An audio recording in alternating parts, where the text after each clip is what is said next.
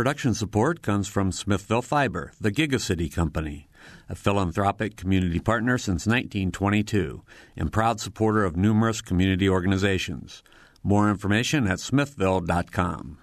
And School of Public Health Bloomington, Public Health Reimagined, addressing 21st century health challenges with a multidisciplinary approach to disease prevention, health promotion, and enhancing quality of life. publichealth.indiana.edu.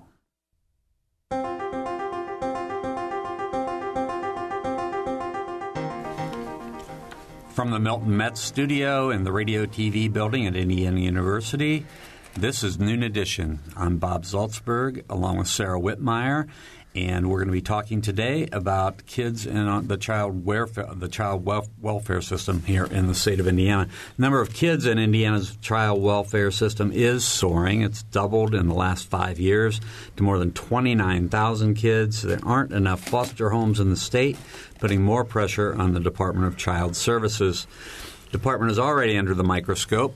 You may remember the news stories when Mary Beth Bonaventura resigned as the DCS director late last year, and she said she could all but guarantee children would die unless the state started providing more money and support to the agency. The state responded by hiring an independent consultant to review the agency.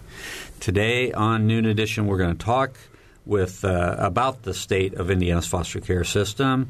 Is the state doing enough to help the most vulnerable children in our state? And we're going to talk about that with three guests that we have in the studio with us today. We have Brent Ken, who's the CEO of Indiana Connected by 25, Kristen Bechet, the executive director of CASA of Monroe County, and Christy Cundiff, the founder and CEO of Indiana Foster and Adoptive Parents and Resources Advocacy Group. You can join us on the program by calling 812-855-0811 or toll free at 1-877-285-9348. You can also send us questions for the show at news@indianapublicmedia.org. Well, that long introduction I went over sort of sets a pretty ominous tone about what's going on with children in our state and the system that's there to protect them. And I wanted to give the three of you as panelists an opportunity just to give sort of a 60,000-foot view, from where you sit about was that sort of an accurate portrayal, or are kids being served well in the state? And Christy, let's start with you.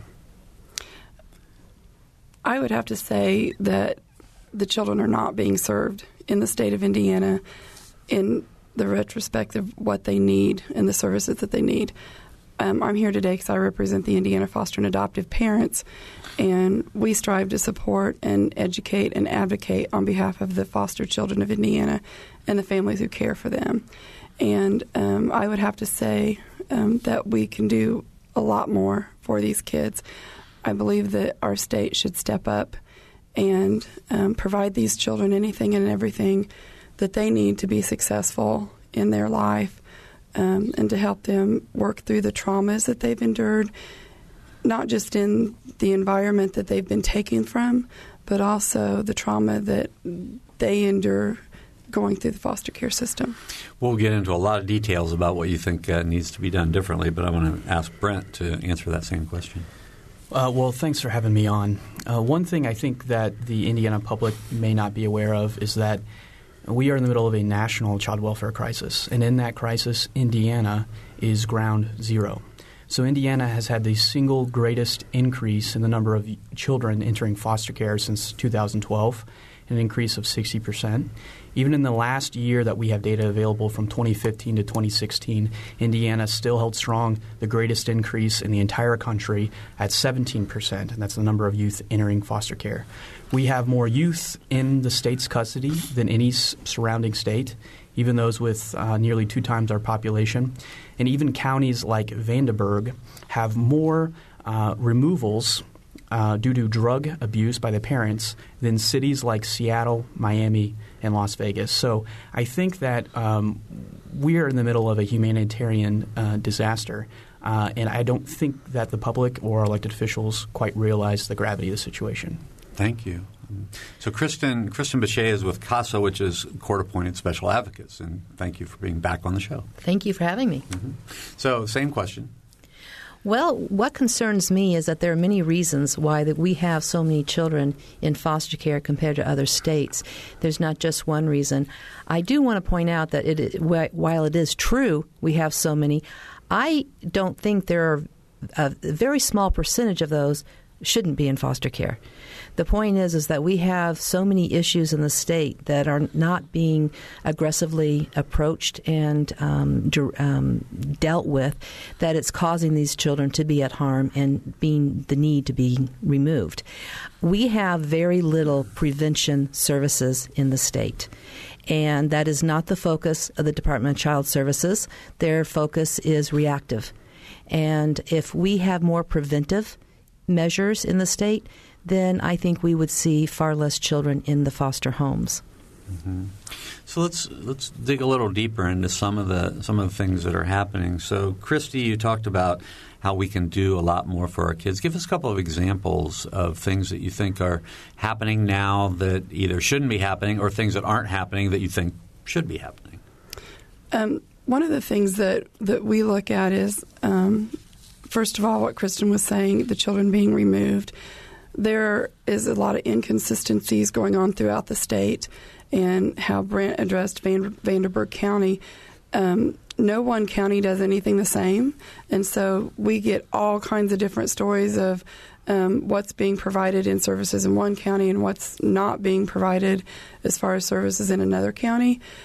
We are a proponent of developmental screenings for every child that comes in to the Department of Child Services that are falling short of not getting that. Many of the children who come to care are behind in school. They're behind developmentally. They're drug exposed. Some of the infants go through drug withdrawal. And so we want more trainings, as Kristen said, preventative trainings for those children, and to really look at getting Medicaid also to step up and cover more services for children. Many times the children need the services, but then they're denied those services because Medicaid is not willing to pay for that. And then one of the other concerns that we really have right now is permanency for the children in foster care. We have way too many children who have lingered for years and years and years in our system. I know of one child that's been in foster care for 11 years, and that's about 9 years too long. And we need to get these kiddos permanency, and DCS right now is hindering the permanency of foster children and finding homes for them. We have homes for them, we do have homes for them, but they're hindering in their support of those homes and for the children to be left there permanently. I need to say that we did invite DCS Director Terry Stigdon to appear on today's panel, but she declined our invitation. So we're sorry we didn't have her there. And if anybody from that agency is listening and wants to call in, we'd be happy to talk with you on the air. Bob, if I may, I think a big issue, and the fact that no one from DCS was allowed to come and be part of this panel is part of this issue, is that there is so little transparency with the Department of Child Services. I understand the need for confidentiality and the privacy of families, but when you have horrible deaths and the number of deaths we have in the state and they're not being reported, we had a couple here in the county just recently, and I have seen no reports of it. And so it just astonishes me how the lack of transparency. I think if the public knew more of what really is happening and how many children are dying, the outrage would be much greater than it is. Our phone numbers today, if you want to talk about this issue, and it's a very important issue, 812-855-0811 in Bloomington, or toll-free at 1-877-285-9348. You can also send us questions for the show at news@indianapublicmedia.org. I want to follow up on something you just said real quick here, Christy, about that you do have homes for them, but the DCS is kind of standing in the way. Can you explain what you mean? When a child is available for adoption, there is a federal program, Title IV-E eligibility, that those children can receive assistance, families can receive assistance on a daily per diem that they can get throughout the time that the child is 18, and then you can also ask for that past the time of 18 till they're 21. And many times the families are being offered $0 to help those children, or $2 or $3 a day. Federal policy clearly says that the state is to be negotiating the ordinary and the special needs of a child. And there is in no way, I don't know of any child that you can raise for $2 or $3 a day, much less children who are going to therapies on a regular basis, parents who are missing work because they need to go to IEP meetings. Our state's just not supporting the children, and it's very difficult. One big example right now is everybody wants babies. You know, from the history of foster care, you know, people want babies in their homes. The state is only willing to give a foster parent about $20 a day for a per diem for a baby, an infant. And those foster parents are expected to work while they are foster parents. And so you take those children to a daycare, and many of them are paying $30 a day for daycare for that child. And so they're having to pull money out of their own household budgets to pay for the child care, and that doesn't even cover money for diapers, money for wipes, all the things that an infant needs. And so we are not supporting our children the way we need. And let me just say real quick, that's a federally funded program. So the state is reimbursed when the child is in foster care 70% of what they're offering foster families. But when the foster family chooses to adopt that child, the state is reimbursed at 65%. So it's not like the state's totally funding. Many parts of the foster care system are federally funded. When you have your own child, you expect to support it and come up with the resources, financial resources to raise this child. And so many are in a camp that think that if you're going to adopt a child, then you're adopting it like your own child and you should raise it with your own resources. What people don't realize is that many of these children who are being adopted have been through a great amount of trauma, and they have great needs for different services that will follow them for a great deal of their childhood, and it's costly. And for someone to take on a child like this, I think they're saints to bring a child in the home like this, but some need financial assistance, or relatives need financial assistance. We've had situations where grandparents want to raise the children and have them, but they're living on Social Security, and they simply can't afford it. And so they have to be adopted out to complete different strangers. And that's not right. And that's part of where the department is just not stepping in and trying to eliminate these kind of situations. We've actually, my husband and I adopted 8 special needs children. So we've lived what Kristen is saying. We have a daughter that's seriously mentally ill. She was diagnosed with schizophrenia at 10 years old. And there was no facility in the state of Indiana that could treat her. Every facility turned her down, and so we had to fly her out to Colorado to the top treatment facility in the country. She was there for 2 years, and my husband and I flew every other month out there to see her and spend time with her, and that was all pretty much funded through the Indiana Department of Education. It didn't, even though we adopted her and we get that small subsidy, it does not cover near what she needs. And so now she's back in Indiana, but she's not able to live at home, and she still, at 14, is tortured by auditory and visual hallucinations. But that's part of, and our other 7 children have many other needs as well. And so, you have to support these children. My daughter, for one, was born meth positive. She was a fetal alcohol kiddo. She was a shaken baby. She was moved through the foster care system 7 times in 2 years. And then after her adoption, the final blow came with the schizophrenic diagnosis. So I have to ask you this question. So what motivates you to do this? You're taking on a very, very large load emotionally and physically and financially. What motivates you? Children deserve to have a forever home. children deserve to be loved. They deserve to have one person in their life that believes in them. And foster parents are there. The foster parents are the heartbeat of the Department of Child Services. And when the Department of Child Services treats the foster parents with respect and becomes more honest and non-transparent with them, I believe that the foster parents are the key to the success and the CASA program and Brent's Connected by 25 program. That's my message, that when I meet with Director Stigdon and have talked to the governor and have testified on the House floor and the Senate floor, is they've got to open up and they have got to let the community help them.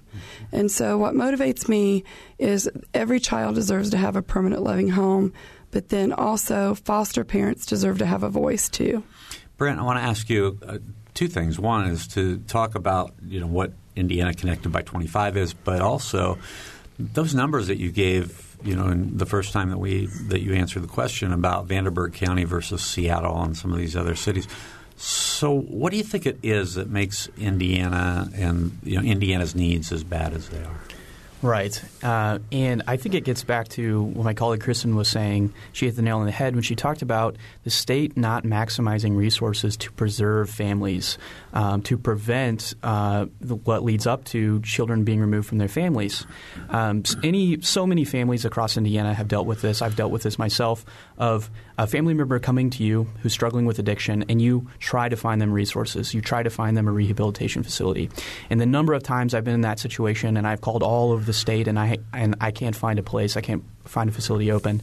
And I think that where this started, a lot of this started, is that the state waited so long to respond to the drug epidemic. Now, that's not something that happened overnight. It was not a surprise. It didn't happen over a year. This happened for years, and we're just now seeing a sort of cross-sector response, and I'm very happy for what the state is doing.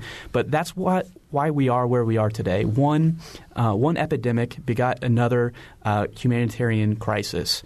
And what we don't see, I think, right now is that same kind of cross-sector urgency from both the government, our institutions, and philanthropic foundations around addressing that effect of from the drug epidemic and treating the youth and preserving families. So one good example is TANF, which stands for the Assistance for Needy Families. Now, that is a tool that is meant to allow children to stay in their homes and support families with children in their homes or in the homes of relatives before they're removed. That's a child welfare prevention tool. And in 7 states, the number of children in foster care exceeds the number of children receiving TANF. And in Indiana and Wyoming are the 2 worst states considering that ratio. In Indiana, there are approximately 2 children in the child welfare system for every 1 child receiving TANF. Now, that number should be reversed. So I think that a lot of this is a result of Indiana not treating the families, not providing options to families seeking drug treatment, not providing options to treat the families before a case to remove the child is developed. So that's what got us here today. But to answer your other question about our organization, Indiana Connected by 25 works with foster youth between the ages of 14 and 26 who are likely to age out of care without permanent families. And our goal is to give them these supports and to push for these systemic reforms and policies to improve outcomes for that population. So when you're considering those who are in care or recently out of care in that population range for 14 to 26, that's just under 22,000 young people in the state of Indiana. Consider that's bigger than the size of the city of LaPorte. It's bigger than most school districts. And outcomes for that population is particularly dire. They suffer, for the youth who age out of foster care, they suffer from rates of PTSD at 2 times the rate of Iraq War veterans. 1 in 5 are homeless within 2 years of leaving the state's custody. A little over half graduate high school. About 3% earn a college degree, and 50% are unemployed at age 24. So think about the unrealized potential and contributions of 22,000 young people in our communities across Indiana. And what our organization does is surround them with supports. We work hand in hand with the Department of Child Services to help furnish their dorm rooms, to fund college and workforce development programs. We work with Department of Child Services to match foster youth savings accounts towards the purchase of their first cars when they leave care so they can go to work or school, their first apartments. It's a program that helps them build their own strategies out of poverty. All right, I think we're going to take a break now. We've covered a lot of ground already about the issues that we're facing. When we come back, we're going to talk more about the issues and then more about some solutions that you guys might recommend for us. And, of course, Sarah and I have a lot more questions. But if you want to join us on the program, those of you listening out there, we wish you would, 812-855-0811 in Bloomington or 1-877-285-9348 from outside of the Bloomington area. And you can send us questions to news@indianapublicmedia.org. We'll be right back.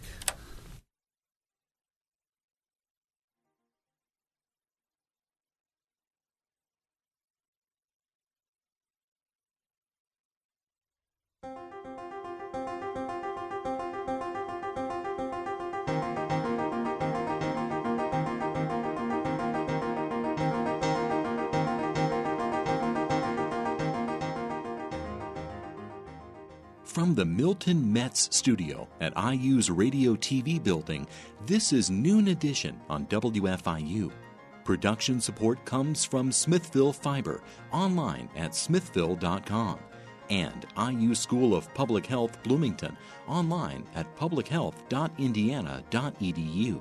WFIU News covers South Central Indiana and the state throughout the day at WFIUnews.org and on Twitter at WFIU News. You can watch unfiltered video of breaking stories on Facebook Live. And you can get a digest of all the day's top stories delivered to your inbox each afternoon. It's a free and easy way to stay on top of the headlines, plus the in-depth audio, video, and print news stories you can't find anywhere else. Subscribe right now at WFIUnews.org.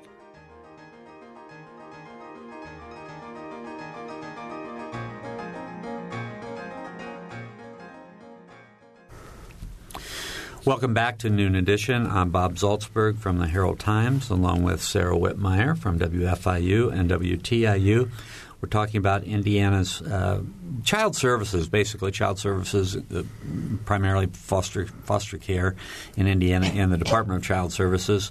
If you want to join us, please give us a call at 812-855-0811 or toll free at 1-877-285-9348. And you can also send us questions to news@indianapublicmedia.org. And you will be talking with Brent Ken, the CEO of Indiana Connected by 25, Kristen Bechet, the Executive Director of CASA of Monroe County, and Christy Cundiff, who is the founder and CEO of Indiana Foster and Adoptive Parents and Resources Advocacy Group.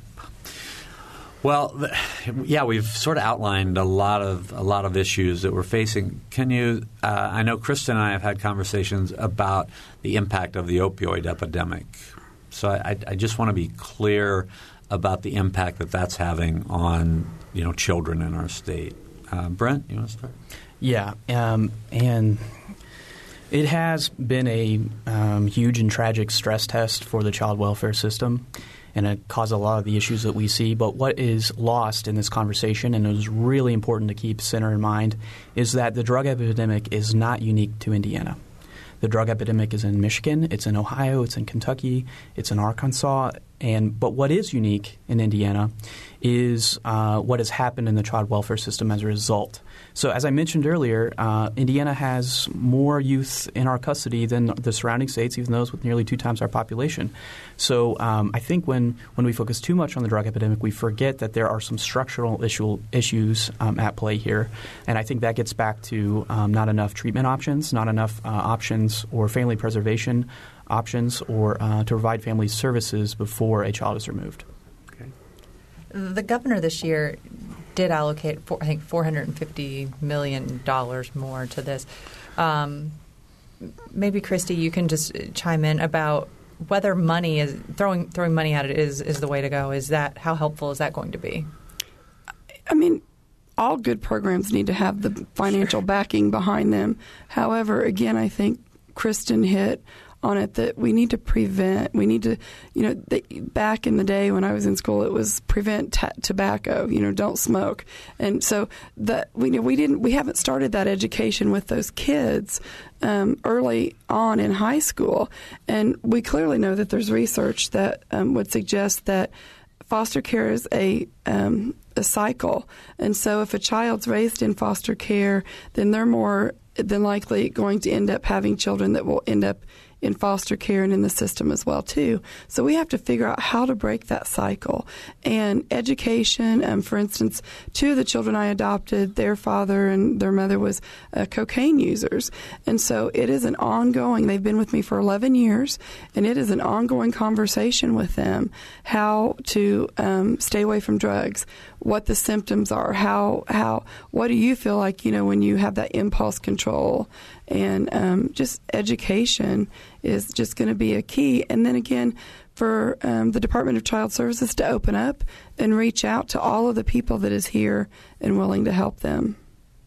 So another thing that happened since this call for this independent review, which is ongoing right now, is I read about this summer they're supposed to be working on this foster parent Bill of Rights.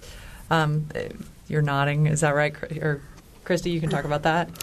Yeah, we work. Our organization worked with Senator Ford, and we pushed for the Foster Parent Bill of Rights to become law. And basically, what that will be is that the law states that DCS is to develop a Foster Parent Bill of Rights with organizations and that work with foster parents and work in the child welfare system. So the law will take effect July the 1st, and I know there's been a couple meetings so far on the DCS's end as far as putting together a committee to serve on the Foster Parent Bill of Rights. And so we'll work at developing that. I think that is the great first step in building a relationship with the foster parents and giving them a voice. So what kind of things would that include? It would include foster parents being notified of court hearings, foster parents being involved in family team meetings. Some foster parents, and again, here comes the inconsistencies. We have some counties who make sure foster parents are invited to those hearings. We have other counties who don't want the foster parents at the hearings. We have some counties who invite foster parents to the family team meetings. We have some counties that foster parents aren't invited to those. Okay. For instance, if a child's going to be removed from the foster parent home, it would allow for DCS to give so much notice before that child's going to be removed. It will give them more voice in visitations. There actually is policy that says that DCS is to hold a meeting and everybody's to work together on a visitation plan for the child to have visits with the biological parent. The way it is right now, foster parents are basically being told, make the child available at this specific time, this specific day, and their family plans have to go on hold, and it's just not fair. And many times those visitations change at just the spur of the moment. So the foster parent has to drop all of their plans to maybe send a child for a visit, and maybe the biological parent sometimes isn't even there. We have a phone call, so let's go to the phones. And Dustin is on the line. Dustin? Yeah. Go right ahead. Well, basically my statement and question, it hits to what she just said. I know many people that have worked with the foster care system, and several of them quit, and it's because they were treated poorly. They're trying to give this kid a positive environment and a positive home, and they're, being held to a standard that is unreasonable. Why should they have to drop their family plans to basically provide another service to someone who is the reason they don't have their kid in the first place? Okay. There's a sort of a question and a statement in there. So I think it does get back to what you were talking about, Christy. So, if and I guess I kind of had this question too. You were talking about how states are inconsistent or counties are inconsistent about whether the parents should be included in all these family plans. Is there a difference? Let's say a difference in parents. Some should be and some shouldn't be. We were talking about the foster parents. Yeah. And so if DCS is willing to take a child and put into that foster home and trust that foster home to take care of that child and meet their needs for the food, clothing, shelter, the foster parent is the one who spends the most time with that child. So why would you not want their input on how the child behaves in school, how the behaviors are at home, how the behaviors are before the child knows they're going to have a visit with their biological family, and how the child behaves after the biological family. And let me just state to Dustin's question, when a kiddo comes into care, we always look for reunification. That is the primary goal, as long as there's not been an enormous amount of abuse done to that child, is we want to try to preserve that family and work with the biological family and provide them services. However, in saying that, they don't need to be provided services for 3 years.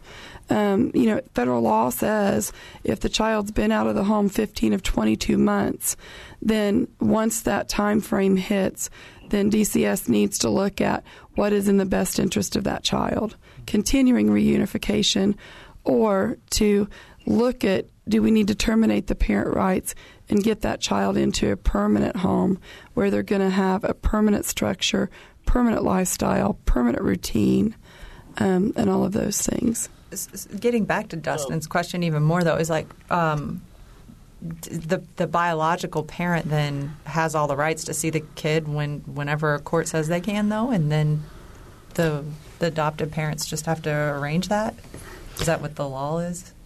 Typically what happens is a child comes into care and the family case, there's a case plan set up on how many visits those kiddos are going to have for the week. And again, inconsistencies, and that varies across the state, county by county. And so then there's a supervisor typically that will sometimes, and again, inconsistencies across the counties. You might have transporters that come and pick the kiddos up at the home and take them for visits. You might have foster families who are required to take the children to a DCS office for a visit. So it varies. And then also there's DCS foster homes, and then there's licensed placing agency homes. And so the licensed placing agency homes provides way more support than what a foster family is going to get from a typical DCS home. Dustin, do you have a follow-up? Yes. So you said depending on basically the amount of abuse or whatever that the child has had to endure tends to have an effect on how long they, or if they try to push to reunify the family. I would say that every child that's taken out of home has had to endure some type of abuse, because if not, why would the child be taken out of the home? Children aren't taken out of good homes. They're taken out of homes that have problems. To continually put that child back in that situation, it just makes no sense. If a parent is doing drugs and exposing a child to that, do we not think that habit's not going to continue through the child if they're continually exposed to it? Brent, do you want to chime in here? Sure. I want to respond. As someone who's been through this process myself, my 6 siblings and I, my twin brother, my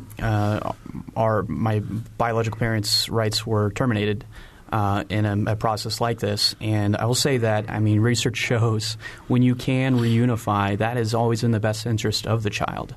And I believe that there are many cases where, given the proper supports and treatment, that parents can become prudent parents.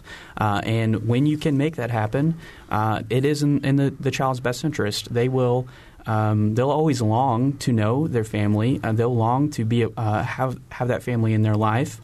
And it's something that we should strive for, and it is very hard for the state of Indiana, DCS, and our court system to strike that proper balance. And it can be very frustrating for people, like Christy, who are opening up their hearts and homes to these children.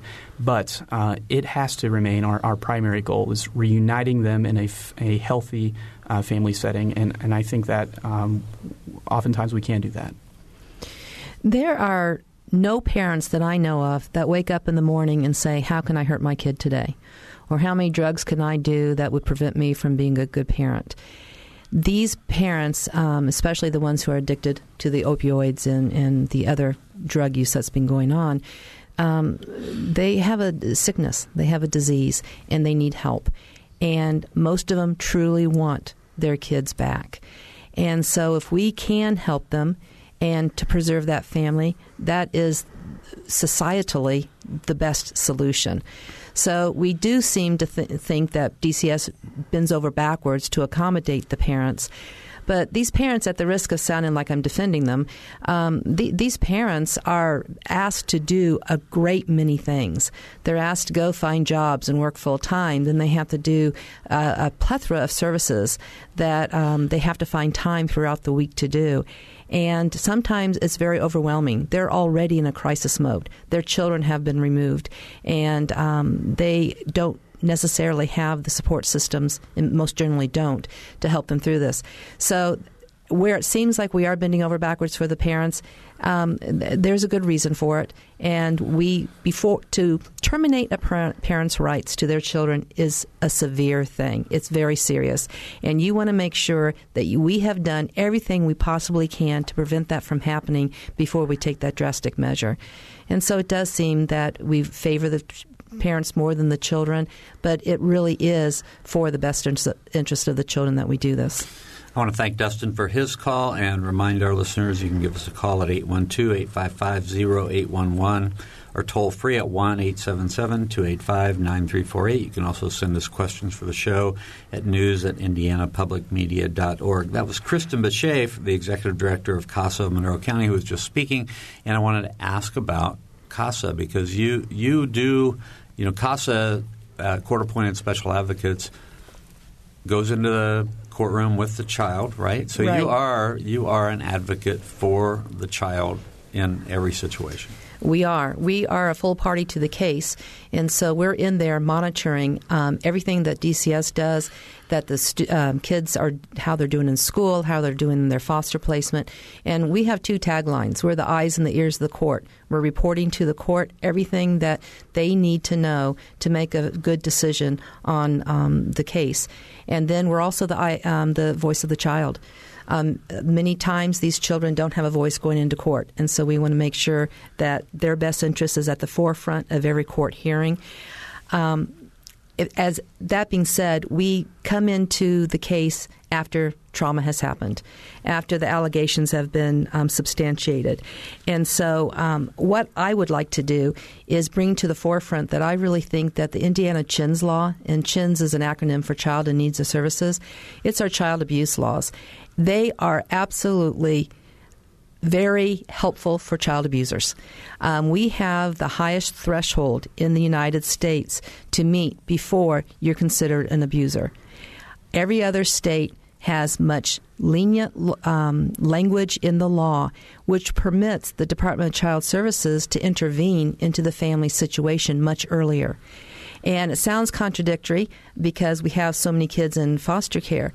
But if you think about it, if DCS was allowed legally to go into the homes before the abuse got severe and before great harm has happened, they can go into the home, offer services, not remove the kids because they haven't been so in such a serious situation, and help that family and get that family supports before it escalates. And it would reduce the number of kids in foster care, and it would also reduce the number of kids who are being harmed and the severity of the harm.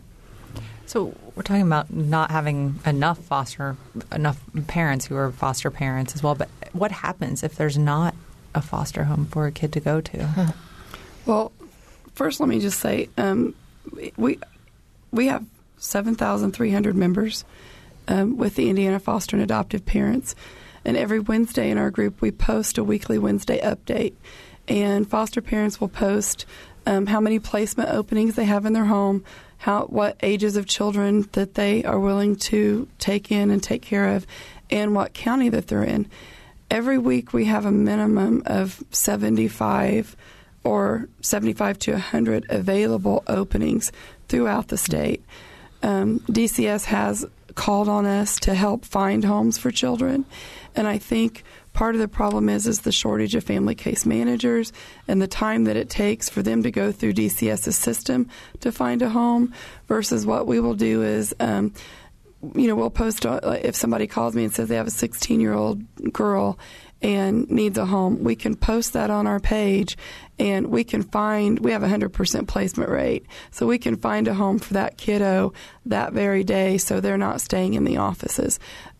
We've tried to minimize that and help DCS to stop that from happening because probably about 3 or 4 months ago before we initiated that, we had kiddos spending the night in offices with family case managers because it wasn't the fact that there wasn't enough homes. It was a fact that it took time to find placement openings for those kiddos. We can always use foster homes. There's never going to be enough foster homes. However, there are families that are willing to take the children in, and we find homes for kids. All right, we have a couple of phone calls. Let's see if we can get Lyle on the line. Lyle is from Helmsburg. Lyle, are you there? Yes, I am. All right, go ahead. It seems like the sheer numbers are just overwhelming the system, and there's a reason that they're increasing, I think, around the state. I won't state that as my personal opinion, but I do have a couple suggestions. One is if the state is to take over the parental responsibilities of abusive and neglectful adults, I think it would be very good if the financial and emotional costs of all these things would be a part of a mandatory educational process, classes for all young people beginning at least by middle school, teaching them, showing them on paper the results of pregnancy, out of wedlock, drug abuse, and so on, and showing the young people how their trajectory of their behavior is going to present them to their futures in just a few years. And then, of course, showing them the contrast of healthy conduct. It should be a class. I mean, it's become such an important thing. It's draining our taxes. And then there's one other thing. I believe, and this is just my opinion, it might be a very good idea if there was a lawful way to expose abusive and neglectful parents to the public in a way that would bring about a motivation to correct their behavior. And I say this because of things that I saw when I was a child that scared me half to death because of an abusive parent. I think it would have made a great deal of difference. Thank you, sir. Thank you, Lyle. Any comments to Lyle's, feedback to Lyle's comments? Yeah, I'll respond to the first thing you said, Lyle. I don't disagree with you about educating teenagers about the importance of waiting.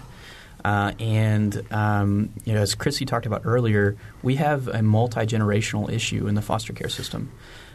We don't have the Indiana stats, but nationally, about 71% of young women who age out of foster care are pregnant by age 21, and the majority of that percentage, it's child number 2. And very often, those children end up in the foster care system themselves. And I don't think that we, again, are making enough prevention services and education services available to young people generally to prevent that. All right, we have another phone call. Misty from Shelbyville. Go ahead, Misty. Hi. My question is, how many children do these parents just get to keep having before somebody says, that's enough? And why is there no law that says after somebody has had 8 or more children that have all been removed from DCS and all been adopted, says they can no longer have any more kids? Okay, that's a big one to ask because you're talking forced sterilization. And I'm not sure we want to go back to that we found that to be imprudent in the early 30s and 40s. I understand your concern with that, but the ramifications of that and where do you draw the line, you're going to be opening up a real can of worms if you do something like that. Yeah, Brett? If we were to go down that path, we are dealing with a symptom of systemic issues and not actually addressing those systemic issues. So I think if we focus on supporting low-income families and preventing families from sliding into situations where they can't take care of their children, it's a more sort of holistic approach to the problem.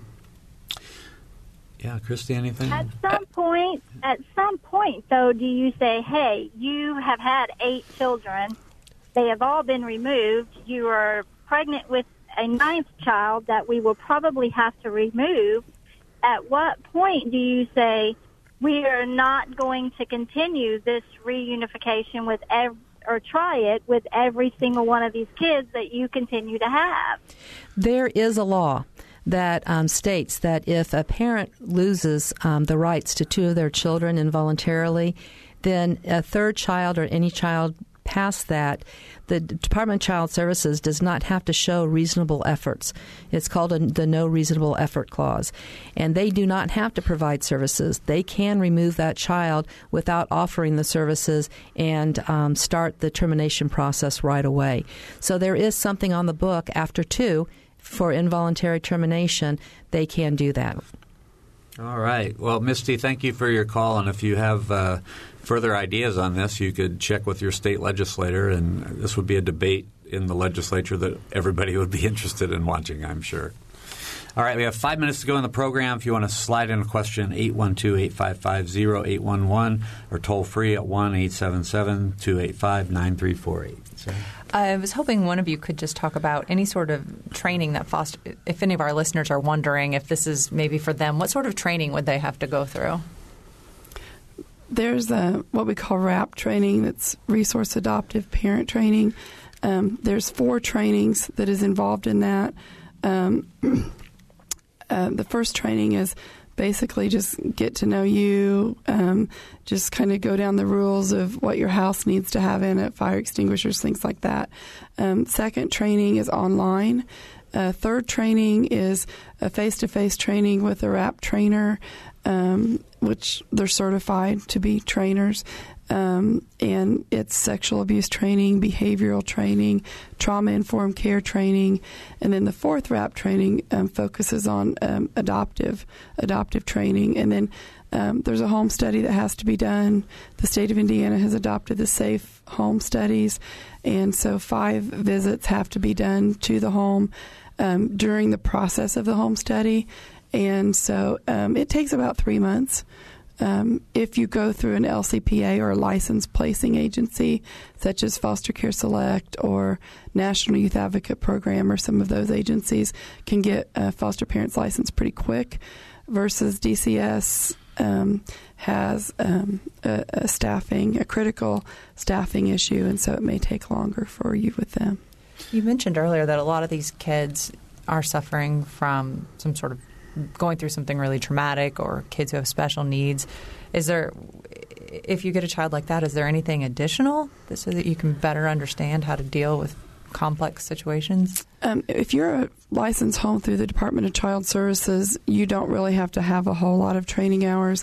Many of the licensed placing agencies require 20 training hours, 15 to 20 hours a year of ongoing training, such as Foster Care Select here in Bloomington is owned by Centerstone, and so their background is in the mental health care model.